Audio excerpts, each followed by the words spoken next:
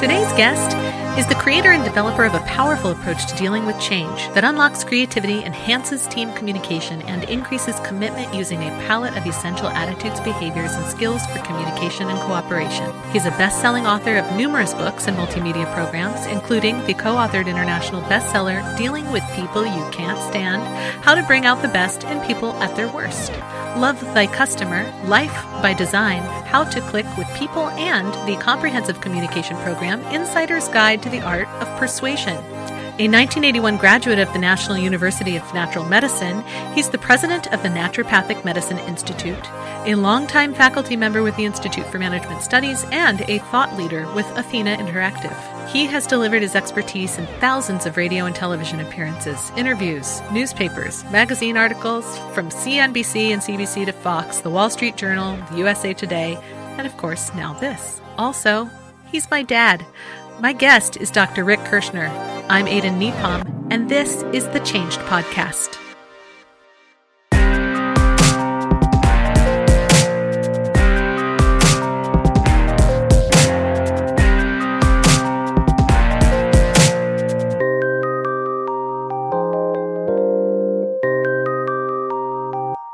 Hi, Dad. Hi, kid. I am so excited that you agreed to do this. How could I not? I think you're awesome. Just the chance to hang out with you for a little while. Recorded, not recorded. It's always great. I mean, let's be honest. We're both very busy people these days. So, This is like the best way to carve out an hour together was to record That's a podcast. How I'm feeling about it too, yeah. Well, I'm certainly grateful for many things, but also this thing specifically. Okay. Hey, I have a question for you just to kick things off. What are your thoughts about this word change? When you hear the word change or you talk about change, what does that even mean to you? Well, it changes, but I think, I think really change is sort of the essence of existence. It's sort of it's the backbone of our experience is that everything changes eventually and in real time. And I think it can be a terrible mistake to leave change to chance because we're going to live in the tomorrow of what we're changing today. So I'm a big fan of making the changes today that create the tomorrow that I want to live in. I love that. Thank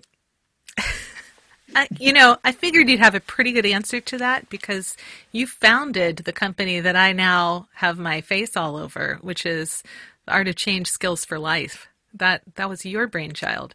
Could you talk to me a little bit? And look, theoretically, I already know the answer. I know that. But I'm super curious because the Art of Change Skills for Life is really focused on communication skills and leadership skills. And I'm just super curious, in your mind, when you picked the name Art of Change, what was the relationship there?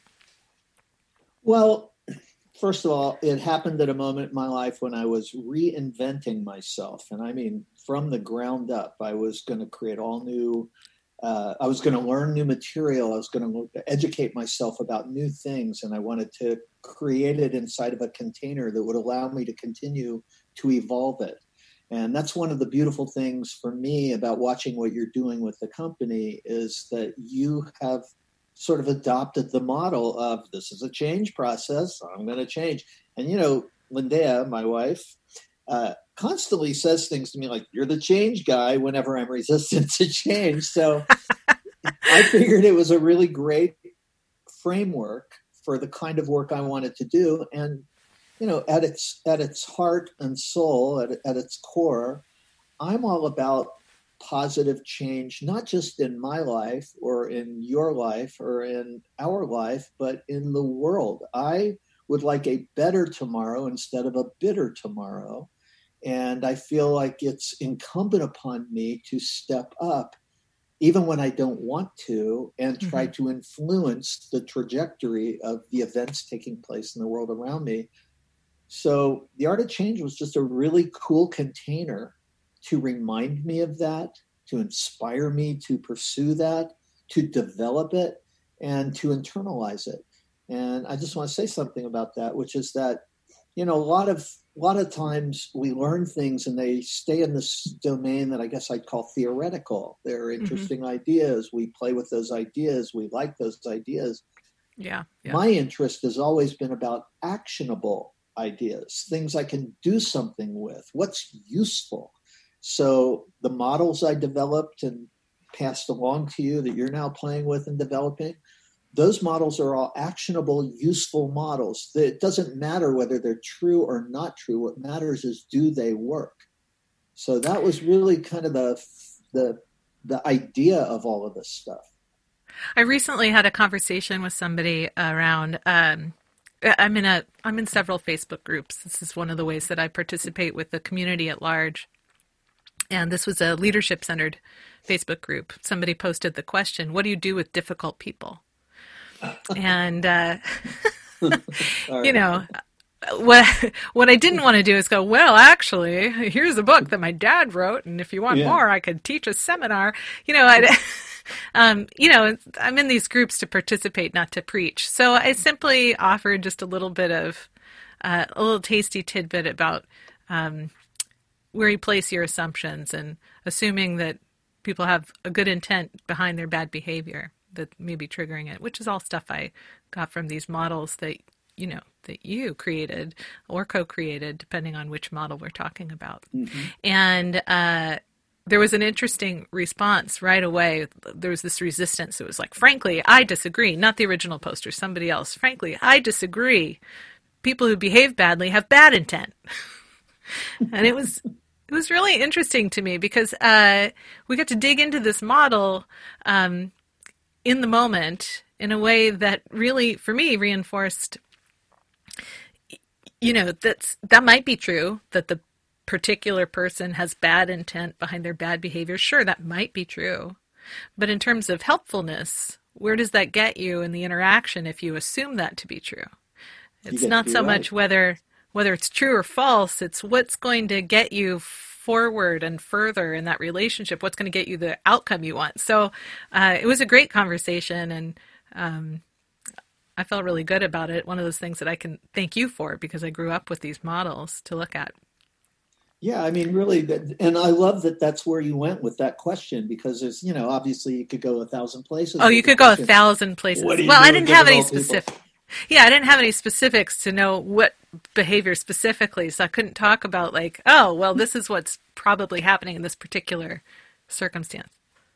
But that idea that our assumptions shape our responses is so fundamental to being effective in dealing with other people, whether they're behaving badly or not, that the things we assume to be true ultimately are the things we're going to prove to ourselves. So what do you want to be right about? You're going to be right.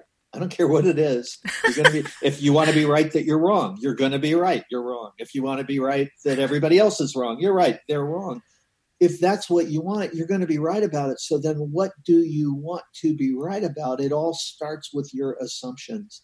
And, I've talked for a long time about the differentiation between useful and limiting assumptions, that if you base your behavior off of a limiting assumption, it's going to tie you up, hold you back, and trap you into defeating yourself. And if you base what you do on a useful assumption, it can help guide you forward and help you move towards the thing that you want to create.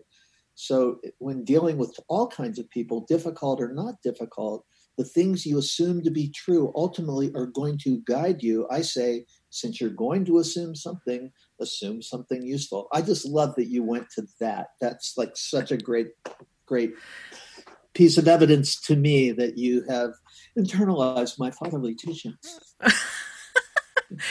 Some kids really fight against their parents' advice and wisdom. And I am no exception. But luckily, I've passed the point of my 20s, and now I... Yeah. Oh, you were a feisty one.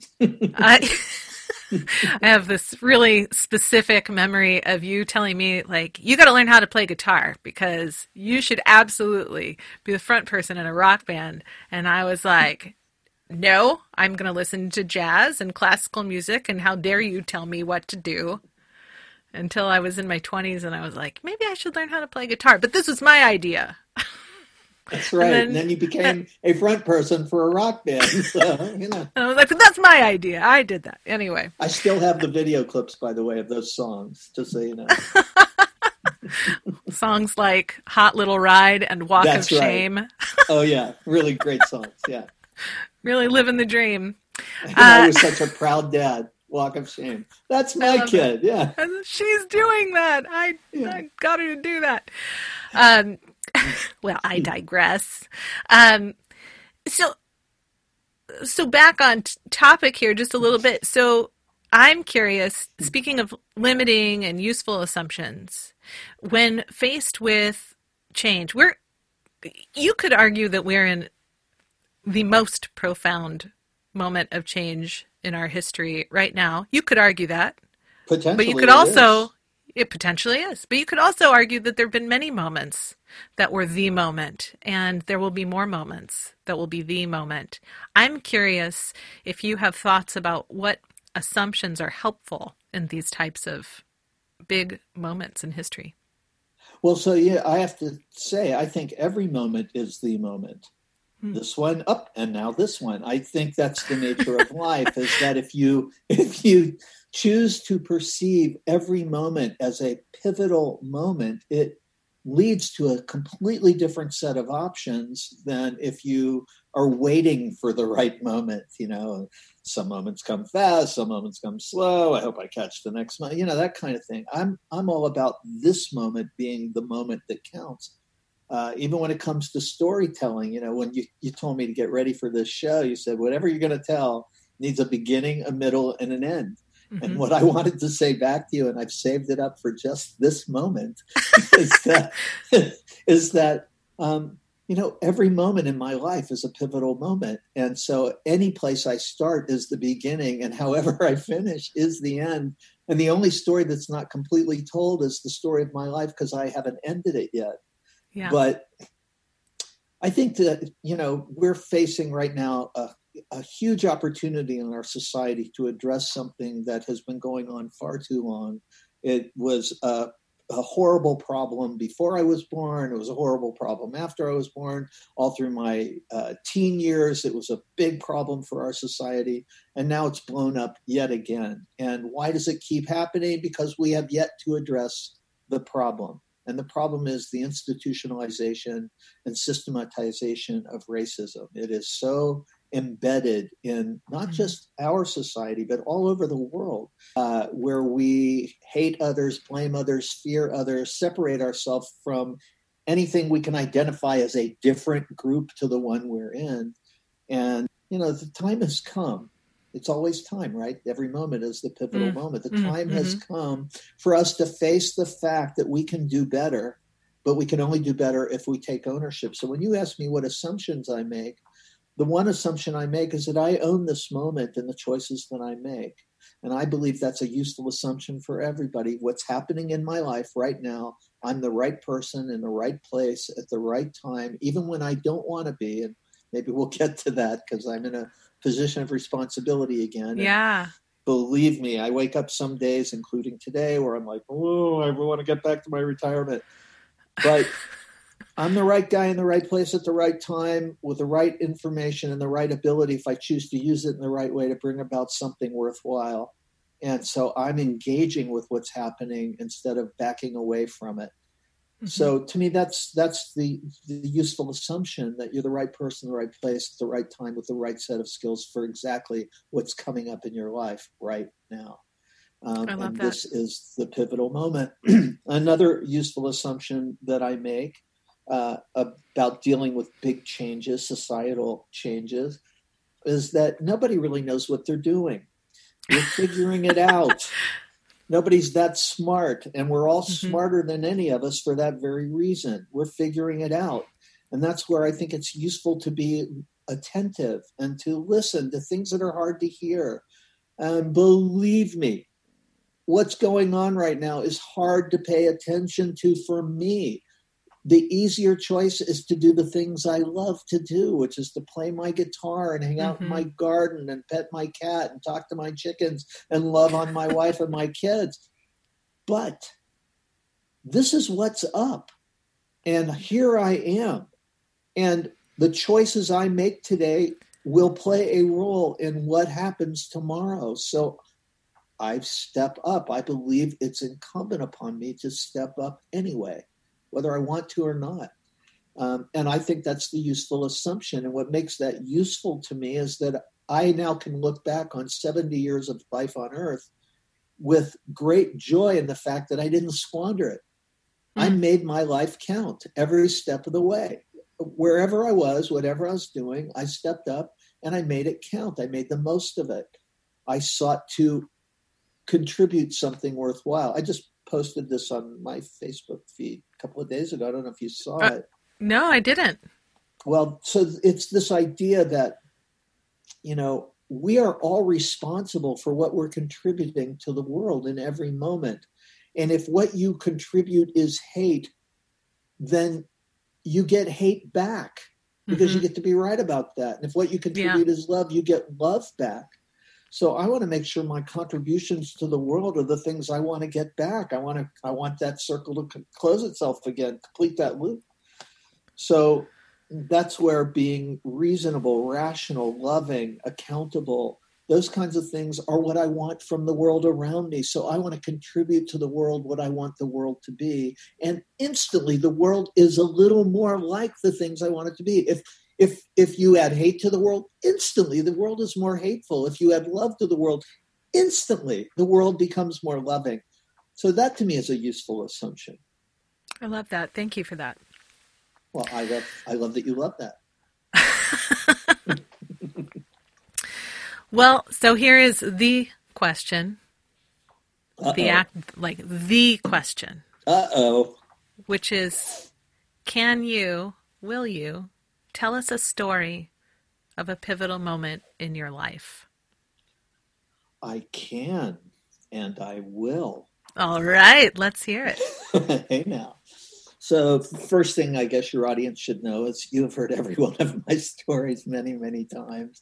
So none of this will come as a surprise to you, although I expect you to act very interested and curious enough to inquire about things. I do. I plan to give you a lot of head nods and a lot of grunting sounds of listening. Yeah. The grunting matters. I love that. Look at that. That's just such a proud father right now. All right. So I thought about this. I even sent you, I said, could I tell this story or that story? And you're like, Dad, you got to choose. So it's true. And let me say, before you dig into your story, I do want to say literally any one of those stories, the one of the totaling the car story, the story of your dad rescuing you from record producers, the story of there were stories that weren't on that list that were incredible to me too. So many from the 60s. Man. Now you tell me. If I would have had that list, maybe I would have picked a different story. Anyway, but I'm excited because I wanted you to choose a story. That's the thing. The question is, will you share a pivotal moment in your life? And I think that's a personal question. And so me being like, will you tell me the story of whatever it is, that feels more like a kid asking a dad to tell a story, which I guess love that. Both things are true. But anyway, back to you. Let's hear it. There's a story that I'm choosing to tell you is connected to what's happening in my life right now.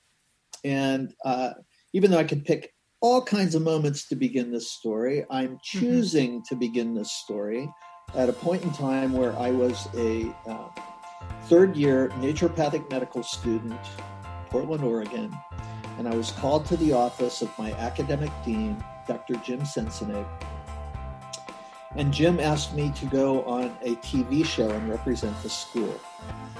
And the school was a moderated forum called Town Hall, and he asked me to go on the show, and I'm like, why me?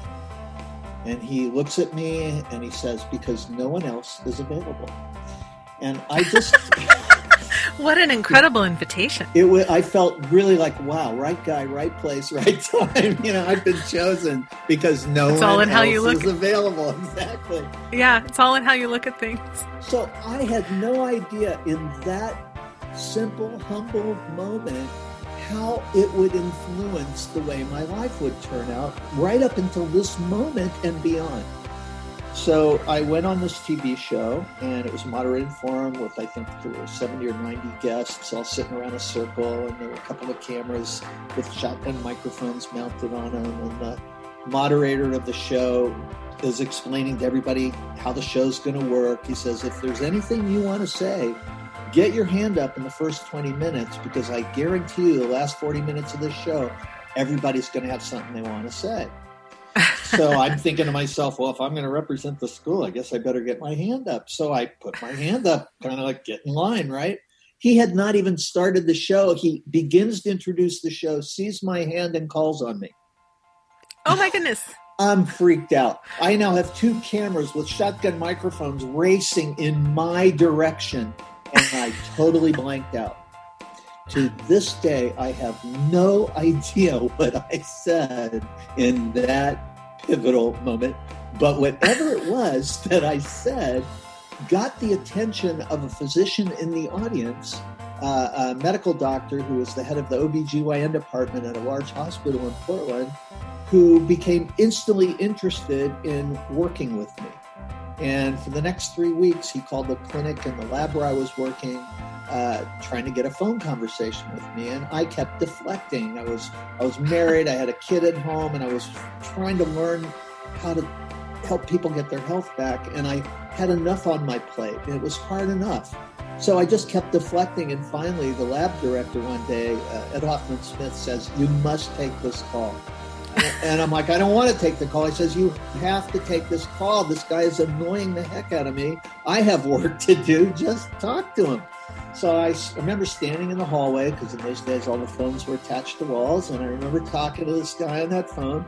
And he introduces himself to me and says he heard what I had to say on the show and would like to hire me. And I'm like, want to hire me? He says, yeah. He says, I'm a physician. I'd like to hire you as my physician's assistant. And I'm like, I'm not interested. He says, hang on. I don't think you understand what I'm offering you. He says, if you come to work for me, he said, I take responsibility for anything you do wrong. He said, so you could do brain surgery if I tell you you can, and it's on me. He says, you know, you'll have more power, more authority, more ability working for me than you ever will as a naturopathic doctor. Well, I'm a stubborn sort, and I was 3 years into the 4-year program, and then put 3 years into pre-med. So, you know, it's like, I'm not going to jump off this horse at this point. And I said that to him. I said, I started this and I'm going to finish it. No, thank you. I'm not interested in the job. And then he said, would you at least meet with me and hear my proposal? And I'm like, I really don't have the time. He says, look, let me buy you lunch and well, when I heard buy you lunch, you know, as a student, and anytime somebody offers you free food, it's hard to say no. So I immediately started. Although they say there's no such thing as a free lunch. They do say that. So, and for him, it certainly wasn't free, because my immediate response was to look out for my classmates. I said, hey, can I bring some of my classmates along? They're hungry too. So well 4 of us meet this guy at a natural foods restaurant in Portland, and 2 of them eat and run. One of them sticks around. That's Rick Brinkman, who I then became a business partner with for 26 years, and who co-authored The Deal with People You Can't Stand book with me. Rick and I stuck around, and this guy really tried to pitch the idea of being his assistant, and I kept saying no. He said, well, then let me mentor you. He says, you have a lot of potential. And I'm like, I'm not looking for a mentor. I was I just was like, no, whatever it was except free food. It was like, no.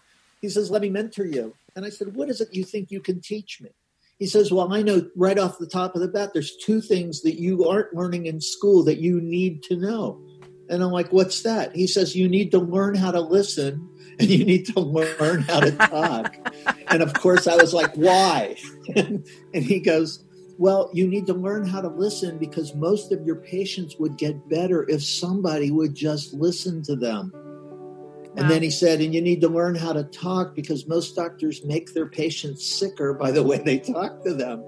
And I had what I later learned to call a blinding flash of the obvious, where I realized that I do need to learn how to listen, and I do need to learn how to talk, because it's hugely important to my success as a physician. So he became a mentor to me and to Rick, and he gave us books to read, sent us to seminars. And all of this added up to Rick and I feeling like we had something to share with our classmates. We put together a little workshop called The Magical Nature of Communication. We were shy about it, so I still have the original poster, which we scribbled out. And on it says, about $23, because I have a thing for the number 23. So... And all these students wanted to take this workshop from us. You had to learn a magic trick to take it. And so the people that didn't want to learn a magic trick didn't want to take it until they heard how great it was. And then they learned a magic trick if we would just do it again. And it turned into what became my speaking career. Well, here's what's interesting about that. So now I'm traveling all over the country, speaking to audiences, and I have to introduce myself in some way. So I developed an introduction in order to tell people who had never heard of my profession about my profession as a part of my profession of speaking. And the introduction went something like this. Good morning, everybody. I am a doctor. I am not an MD. I'm not a DC. I'm not a DO. I'm not a PhD. What does that leave? And then I'd wait a moment, and then I'd make this little joke. I'd say, I said this in Texas, and the guy yelled, quack. And the audience would crack up, and then I would say, but actually, I am a naturopathic physician. I went to a 4-year medical school where I learned that an ounce of prevention is worth a pound of cure, and that if you treat the cause of a problem, you can eliminate the problem. But if all you do is manage the symptoms, eventually they overcome and kill the patient. I learned alternatives to giving people petroleum derivatives and cutting off troublesome body parts. And if that's interesting to you, come talk to me on a break. And then I wouldn't say anything more about it, and people would line up on breaks to find out where can I find a doctor like that, because most people, as long as I can remember, have been unhappy about the medical care they've received in the conventional system, which promises a lot up front and generally doesn't deliver all that much on the back end. So that moment with Jim in his office in school turned into a speaking career where I was promoting the profession that I went to school to learn about. And now here I am. So I'm moving now to the sort of the end of this story, I suppose, because I had a long speaking career, wrote a lot of books, made a lot of audio and video programs, got to do really cool things, had amazing audiences, got to work with NASA, with astronauts. In fact, I got to be part of a mission to the space station where I got called twice from the space station by a real astronaut. When I was a kid, the idea that I'd someday be talking to an astronaut would be unfathomable, and yet that happened. So, I had all these kinds of amazing experiences, all because Jim said nobody else was available. But here's what's so amazing about this, the arc of this particular story out of that particular pivotal moment. So I retired at the age of 67. And I mean, when I retired, I set the whole thing down. I quit speaking, quit training, quit making programs. I think my last act was to make a documentary film, How Healthcare Became Sick Care, The True History of Medicine. Before I retired, that was the last thing that I did. So I have a cool movie poster in the hallway, and I can call myself a filmmaker now. And then I stopped, and I just set the whole thing down, and I sat around letting every day blend into the next, playing my guitar, sitting in my garden, loving on my wife, my cat, my chickens, and my family, and basically, finally, just being alive, being a human being instead of a human doing. And I loved it. I really loved it. And then somebody said, hey, we'd like to show your movie at this conference. Would you come and tell everybody why you made it? So it was a conference for the Naturopathic Medicine Institute at one of their vital gatherings. And, and I always told you that wherever there's a pull, I want to respond. If somebody's really pulling, I want to respond. Mm-hmm. So that was a pull. They want to show my movie. How can I say no to that? So I left the comfort of my retirement. I went and showed the movie. Oh my gosh, they fell in love with the movie. People thought this movie was so awesome. And they made me this cool poster that's hanging in my hallway that gives me pleasure every time I walk by it. Aww. And then they said, and then at the end of all that, they said, we'd like you to become, join with us and help us do our work.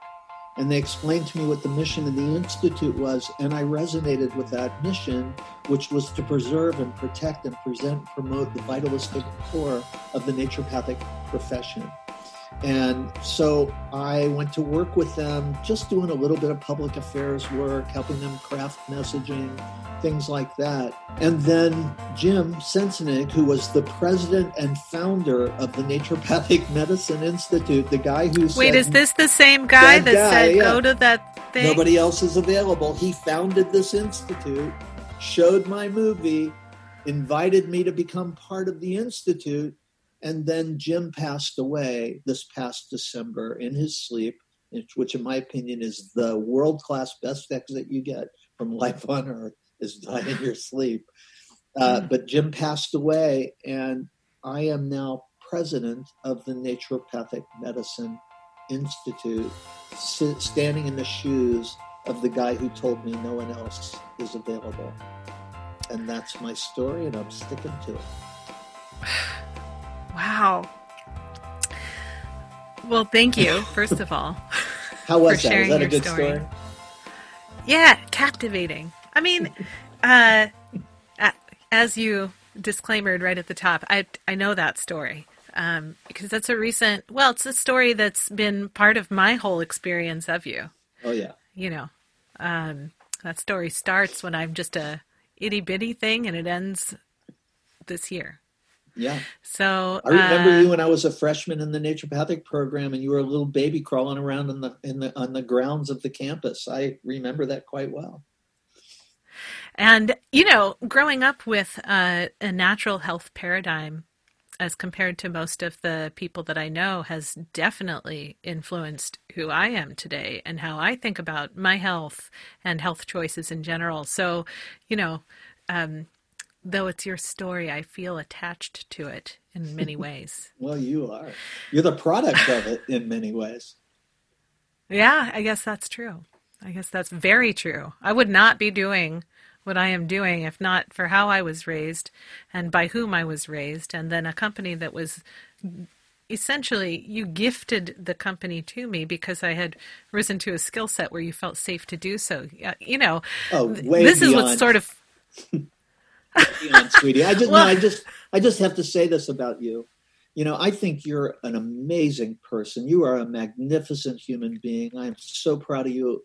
Proud of you as a person. I hate to waste your podcast time telling everybody my parental feelings, but no, go on. Okay, please tell them more.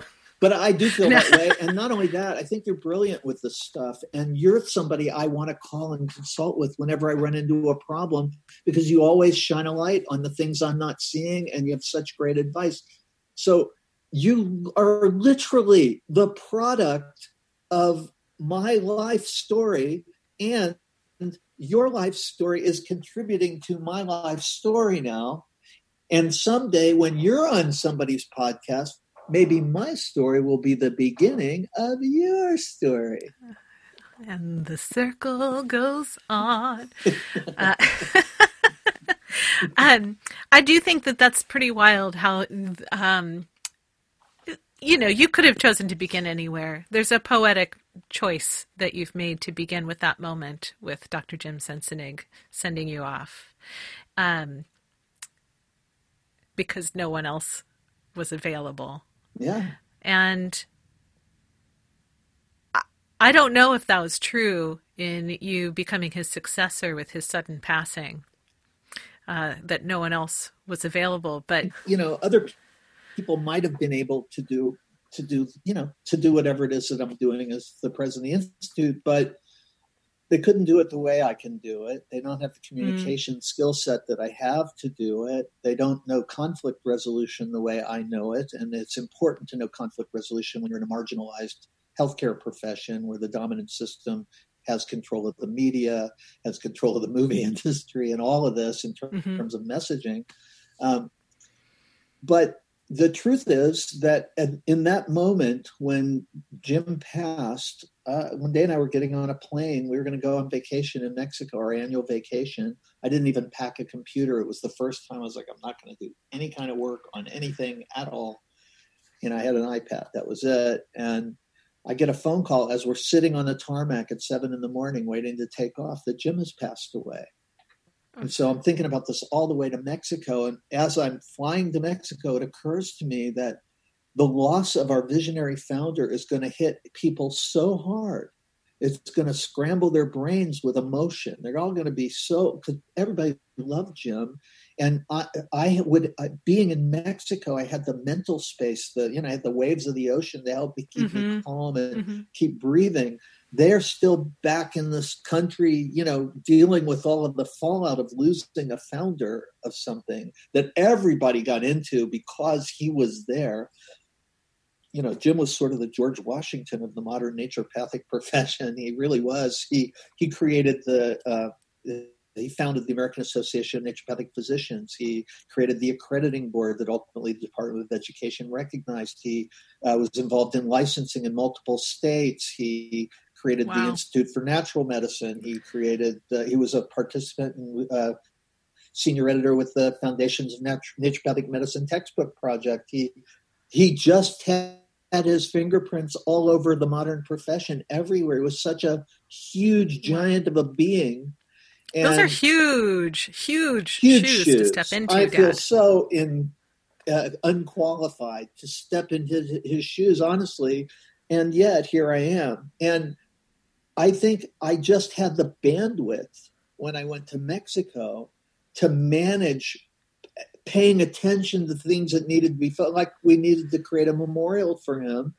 And I had the bandwidth to call on the entire profession to memorialize the loss of our founder. And otherwise it wouldn't have happened. It would have just passed into the time stream. So I was able to actually call our profession together to honor this guy's life. And on the tail end of that, I still was in Mexico, still had the ocean, still had the bandwidth. So I think that's how it wound up. Also, I wound up in this role, is that nobody else was psychically, emotionally available to do this kind of stuff. So, I just feel like that no one else is available thing is a constant thread through this thing. What is on the horizon at the moment for the work that you are doing there? Oh, goodness. Well, the Institute's got a lot of irons in the fire. One of the things that I got to take over as president of the Institute, Jim was doing a call-in program every Wednesday morning called The Vital Conversation, in which they would unpack what is vitalism, what is this paradigm in which we practice our craft. And because I have a background in public relations and communication, I was a natural to step in and take over his show. So since the beginning of the year, I've been doing the Vital Conversation show every Wednesday morning. And I love it because I'm talking with all these amazing doctors. I'm learning so many wonderful things. And I feel so inspired after doing these calls. And plus, I have the chance to build an audience and to increase awareness of the work of the Institute. Which really matters to me. I feel like the naturopathic profession is vital for the health of the world. And I want to do everything I can to keep it alive in a system that really doesn't like us being there because we're bad for business. We are not good for the profit making of big industry. That's just the fact of it. That's, I believe, the main reason why we're marginal is you just can't make a fortune getting people healthy. You can make a fortune keeping people sick and managing their illness.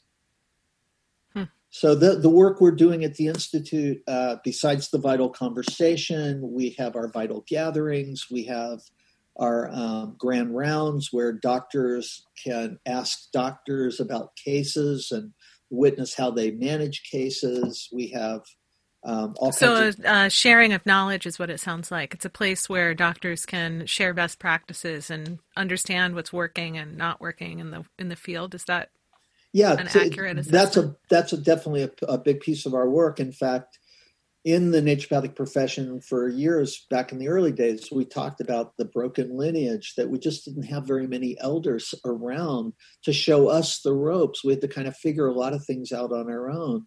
But now we do have a few elders that are still around. Sadly, I'm one of them, but we still have some elders around. And you look young to me, Dad. I appreciate that so much. So the Institute is really allowing the knowledge and wisdom of the elders to be passed down to the new generations of doctors for those who are interested in it. And, a lot of people have said that if it wasn't for us, they would have left the profession. If it wasn't for the work that we do. Why is that? Because there's been a lot of drift in the profession in this era. I think that the drug industry, for example, really wanted to disrupt us. And so they have insinuated themselves into a lot of layers of our practice. And so that's happened. And there's been a lot of drift away from the roots, a lot of, if you're a student in school and nobody's there to show you how something works, it's easy to decide that thing you don't know how to do doesn't work. So this medicine, which has been around for all of human history and that was kind of assembled and captured best practices 100 years ago in America and called naturopathy, this medicine is incredibly effective, but you have to know how to use it. It doesn't just work. It's not like throwing a vitamin at a problem.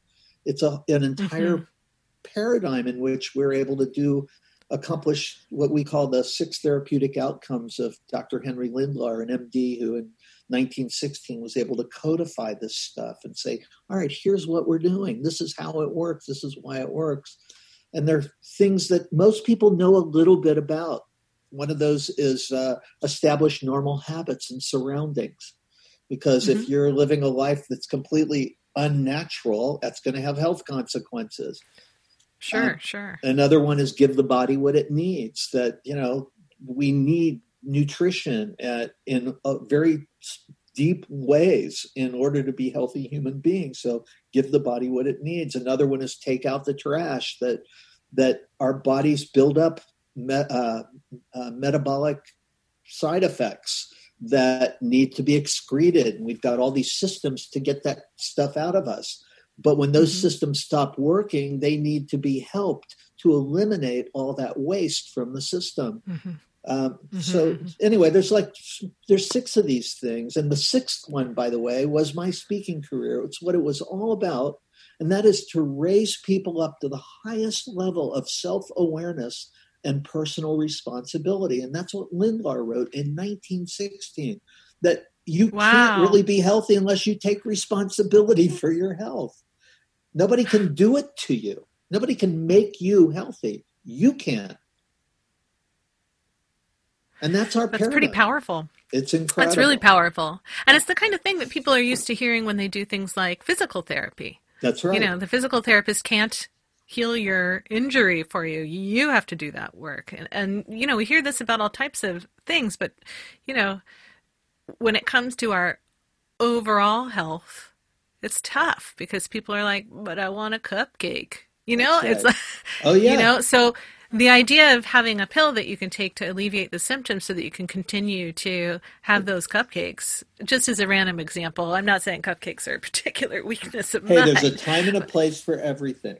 It's just not all the time and every place. Do you still consider yourself retired? Oh, I wish I was. No, not really. I'm so busy. I'm in meetings all the time, all these phone calls. And now with these protests going on, I really want the Institute to engage and make sure that we're doing everything that we can to help resolve these kind of issues. In a way, these protests that are happening around us right now are evidence of a sickness in our system. And I want the Institute to be a healing agent in dealing with this. Yeah, our country, the world, definitely is in desperate need of a vital conversation. Oh, my Pun goodness. intended. Yeah, exactly. Not to be cute, but because it's true. It is true. And I feel the responsibility for this. Believe me, when people start shouting and reacting and taking things personally and conflict emerges, of course I don't want to get involved. I want to relax and enjoy my life. I'm 70 years old. I would like to just stop the world and let me get off. And yet, I feel called to step up and to do what I can do and to contribute what I can contribute and to try to move the world towards a healthier condition. And part of what motivates this for me and what drives this for me is I want you to inherit a world worth living in, and I want your kid to inherit a world worth living in. And I want to leave behind a legacy of health, healing, and wisdom instead of a legacy of missed opportunities and bad choices. And I think that's really, maybe that makes my life a pivotal life somehow in the lives of other people. Just because I can say that and remind them of that. And I think that's the kind of work you're doing too. So yeah. I really value it very deeply. Yeah, well, it's awesome. And I love that. You're an inspiration to me, Dad. Oh, that's very sweet, honey. I mean, you're an inspiration to many, but as your kid, it feels incredible to be able to say, you're an inspiration to me. Aw. Well, let's not get me crying now. I mean, a little bit's kind of good, right? Well, as we draw this conversation to a close, is there anything, if you were going to give people a word of, I like to say words of wisdom instead of advice, but do what you like. If you were to give people something to take away from this conversation around how they think about their own pivotal moments, their own changes they experience in their lives, from the very big to the very small, what would you give people? I don't know if this is going to come across as the wisdom from an elder or a 70-year-old white male who's privileged. Mansplaining about, I'm not sure. Okay, that's reasonable. That's fair. I just thought I'd say I'm aware of this. Or just some jerk who's saying his 2 cents because he can. So, but it's something I said earlier in the show, I'll just say it again, which is that we're responsible, whether we get it or not, for what we contribute to this world. If you contribute hate, the world becomes instantly more hateful. If you contribute understanding, the world instantly becomes more understanding. If you become more accountable, the world becomes instantly more accountable.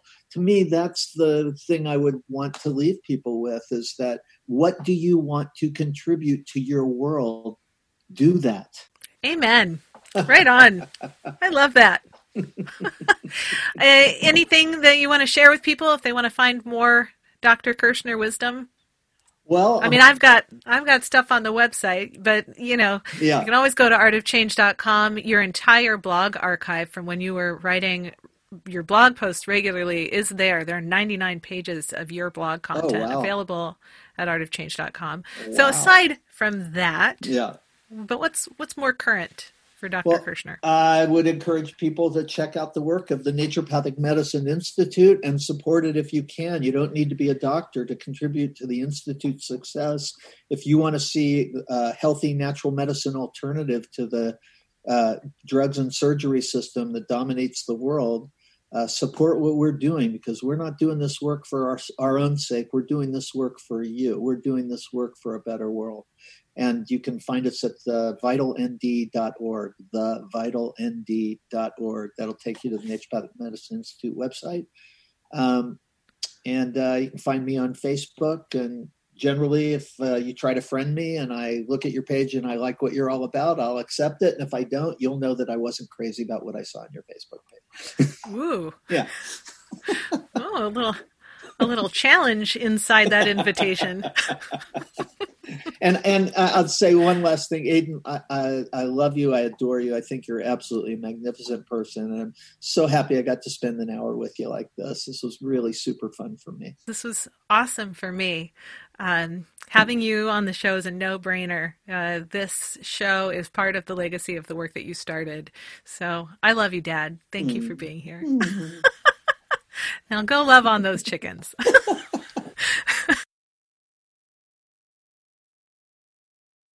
I'm biased, but I could listen to my dad talk about change all day. And I loved the conversation we had about useful versus limiting assumptions.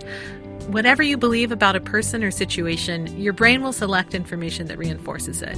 You'll get to be right. So, what do you want to be right about? What assumptions would you rather that someone has good intent or bad, that someone is ill-informed or simply has a different take that you could learn about. In listening to this particular story, I'm struck by this idea of nobody else was available and just how often that sentence opens the door to opportunities. And what it means, of course, is that the opportunity was already offered to someone else who turned it down. I wonder then if luck is a matter of right place, right time, or relates more to a desire to look for opportunities and answer yes when they show up. To learn more about Dr. Rick Kirschner, you can visit our website, artofchange.com. But also be sure to check out his podcast, The Vital Conversation, not to be confused with a podcast called Vital Conversations. The Vital Conversation is available at the NMI website, www.naturopathicmedicineinstitute.org. Visit us at www.thechangedpodcast for these links and a link to watch Dr. Kirschner's documentary, How Healthcare Became Sick Care, The True History of Medicine. Be sure to like, subscribe, and rate this podcast on your favorite service. And if, of course, you liked the episode, we would love it if you'd share it with a friend. Join the Facebook group to keep the conversation going and share stories of your own pivotal moments. Thank you for listening. I'm Ada Nepom, and I wish you the kind of moments in life that you're excited to tell stories about.